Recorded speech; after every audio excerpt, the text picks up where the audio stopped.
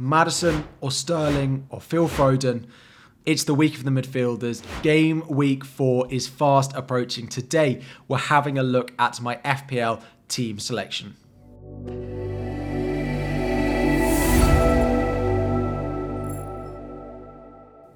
What is up, everyone? FPL Harry here, and today we are having a look at my team selection for game week 4. There are 2 free transfers to use this week, and I've already used one of them. We'll get onto that, but I am planning on using the second one as well, so stick around to see what I'm going to do. Before we dive in, we're going to try and hit 2,000 likes on the video. Let's see if we can get there. Subscribe if you are new around here as well. Before we dive in, a very quick review of how I got on in game week 3. So I got 56 points, which actually was the same as last week, and I got a game week rank of 1.3 million, which was actually the same as last week. So you can basically copy and paste the intro from last week into this one, apart from a few of the players scored a little bit different in terms of their points. It gave me a green arrow from 475k up to 225k. So pretty happy. Another green arrow, cannot complain with that. It could have been even better though. I did leave Udogie's 12 points first on my bench. Did decide to play Saliba at home to Fulham in that one. And as soon as that Fulham goal went in, I think about 50 seconds into that game, I was like, well,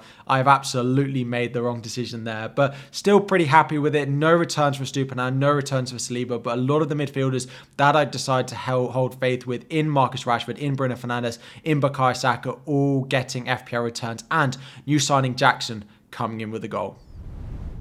So, as I mentioned, I have actually confirmed one of my 2 free transfers going into game week 4 already. There was a price rise coming for James Maddison, and I've decided to go with him over Raheem Sterling, and I sold Martinelli and brought James Maddison. That transfer has been confirmed. Now, some of you are probably going to be thinking, well, Harry, why did you decide on James Maddison over Raheem Sterling? And I made this graphic, and I did it sort of in my 5 players to buy video. If you haven't seen that video, go and check it out as well. Talk about both of these assets. Now, I think they're both great. I'm not going to say Sterling is a bad asset, but I do think I prefer Maddison looking at some of the underlying data.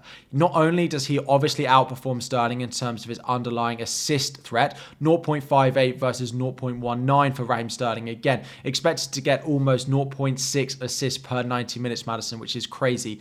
But actually, I think a lot of people expect Sterling's underlying data to be better than Maddison's for goals, but it actually hasn't been so far this season. Now, it has only been 3 games, but still, the underlying data for Maddison has looked really good. So 0.44 expected goals per 90 versus 0.32 for Raheem Sterling. In terms of actual returns, Sterling has come out on top, but in terms of underlying data, so going forward, trying to predict future returns, I just think James Maddison has the edge.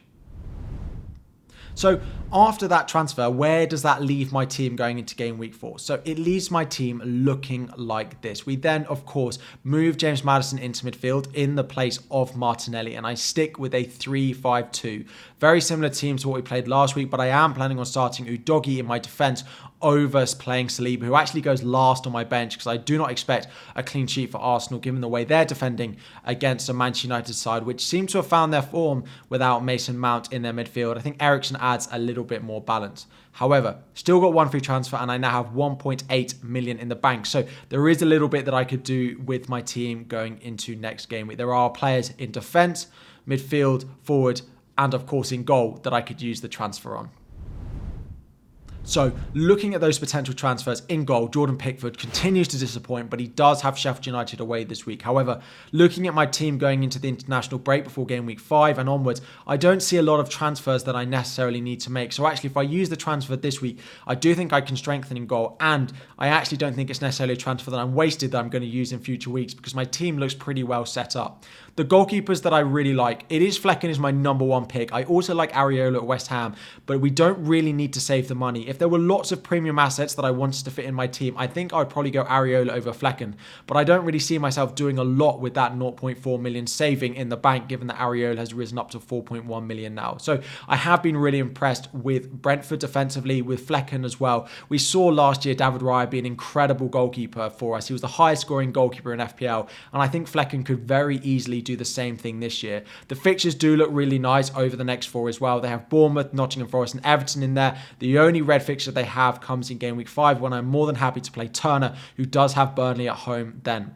I could make a switch in defence, and this would either be Saliba or it would be Purvis Estupiñán, but I do think the assist threat and the goal threat of Purvis Estupiñán means I'm more likely to sell Saliba. Right now, it's the Manchester City defence that I would go with, and Ruben Diaz feels like the most nailed option in there for me to go and pick. The short-term fixtures over the next 4 are still really nice. There is a little bit of Champions League worry starting to creep into that Manchester City team. We're likely to have John Stones back after the international break as well. So that rotation threat is there, but I do think they'll keep clean sheets over the next few. Whether I really feel like I'm going to do that straight away, if I was to wait a few weeks, I do think the Newcastle defence starts to become a little bit more popular. So if you're making a defensive transfer this week, I do think it's Manchester City. If you can save a couple of weeks, maybe going into game week 6 or 7, Newcastle then go right to the top for their great run of fixtures. It was going to be Botman. Maybe now it needs to be Trippier, because Botman does look like he's picked up a bit of an injury. But next up is a midfield transfer. And again, I'm not happy with Marcus Rashford. He picked up 2 assists, but the goal threat isn't there. He looks like a player who's low on confidence at the moment. He is playing on that left-hand side for Manchester United at the moment, going into game week 3. He did that. We expect him to keep his place there in game week 4. We do expect Martial to potentially start again for Manchester United. But at 9 million, I just don't think it's really worth it. And of course, I've bought James Maddison, but that means I don't have Raheem Sterling for that lovely run of fixtures that Chelsea do have. So I could easily use my second free transfer, downgrade Marcus Rashford, and just go and buy Raheem Sterling. That would free up a little bit more money, but another way that I could actually just spend a lot of the money I've got in the bank is upgrading Archer. Now, Archer has gone to Sheffield United. They do have Everton at home this week, but realistically, how many goals do I think that Sheffield United are going to score this season? How many goals do I think Archer is going to get, particularly in the short term? When I go to wildcard in a few weeks, then potentially I could bring Archer back, but in the short term, I don't plan on starting him anyway. And upgrading him to Visa could be a really, really shrewd transfer that not a lot of people are looking at. He's really going under the radar. He's gone up in price a couple of times, but still not seeing loads of people talk about him. He also has Bournemouth at home this week as well, so I could potentially bring him in. It would then likely mean that Marcus Rashford drops to the bench, but his fixtures from game week 5 onwards do start to look a little bit better, including Brighton in game week 5, who are leaking chances for sure. So I could upgrade from Archer to Visa, have a front 8, start rotating my players in and around depending on their fixture. So I'm pretty sure I'm actually going to use the second transfer going into game week 4. Haven't completely decided who it's going to be. It could be in goal, defense, midfield, or up front. I have 4 options. They're all reasonably likely, I think. I'm definitely feeling a second transfer. So to build through my team, I am planning on using that second transfer in goal. I think I'm just going to rip the band-aid off and get rid of Jordan Pickford despite playing against Sheffield United this week. I think Sheffield United will finally start to look a little bit better. They've not actually been that bad. They caused Man City a few problems in game week 3, but I do think finally time to potentially get rid of Jordan Pickford and admit the mistake that I made going into game week 1. Turner on the bench. We, of course, bring in Flecken, I think, with Bournemouth at home in game week 4. Going into defence, that means we start Chilwell, we start Udogie, and we start Purvis Estupiñán. Not massively happy with some of the fixtures in here. Away at Burnley for Udogie is interesting.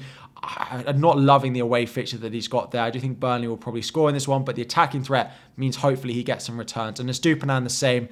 Not expecting a clean sheet with the amount of goals that they are leaking at the moment, but hopefully he can get an attacking return in that one. That means moving into my midfield, Marcus Rashford does stay, and he stays in my starting 11 as well. Along with Bruno Fernandes, they go away to Arsenal, whereas I have Bukayo Saka, of course, in the home side of that fixture at home to Manchester United. James Maddison is the transfer that has been confirmed, so Flecken has not been confirmed yet, but I do plan on making that transfer at some point before the game week 4 deadline. Not confirmed, but that is my plan at the moment. Then Mbeumo, he's actually going to get the vice captaincy for me with that Bournemouth at home fixture this week. And then up front, it is still Haaland. He's going to be my captain again, and it is Jackson of Chelsea. So this is my team selection. Maddison in is confirmed. I would say there's about a 60% chance that I buy Flecken in for Pickford going into this week, but I do plan on making a second transfer. Still completely deciding on what that second move is going to be, though. Let me know what you think about this team. Is it finally time to get rid of Jordan Pickford? Would you be doing something else with your team going into game week 4 if your lineup looked like this? Drop it all in the comment section down below. And most importantly, let me know what you got in game week 3 as well. What were your overall points? Put it in the comment section down below. Thank you all so much for watching. If you haven't already, 2,000 likes is the aim of this video. Subscribe if you are new around here as well. Thank you all for watching, and I'll be back again very soon.